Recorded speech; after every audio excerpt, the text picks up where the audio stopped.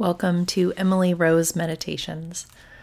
I'm your host, Emily, and today we'll sit with chapter 39 of The Cloud of Unknowing. So find a comfortable seat, take a deep breath, and make your heart ready to receive these words. Find a repeatable word compatible with the nature of prayer. If you understand prayer, you will be able to select a proper word more easily.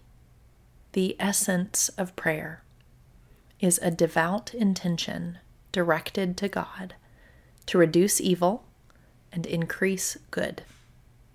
The word sin summarizes all evil. God is the epitome of good. These are marvelously compact words with profound content. If God ever leads me to shorter words with this much meaning, I will use them instead. You should do the same.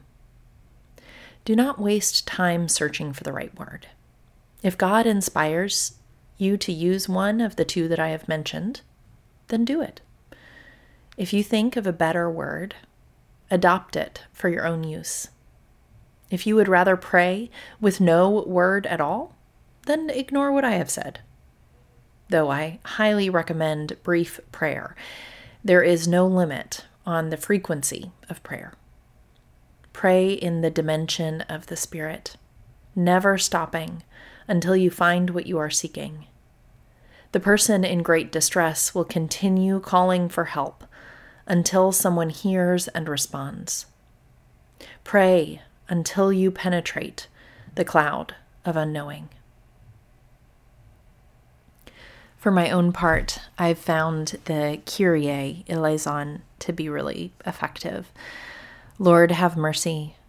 Christ, have mercy. Lord, have mercy.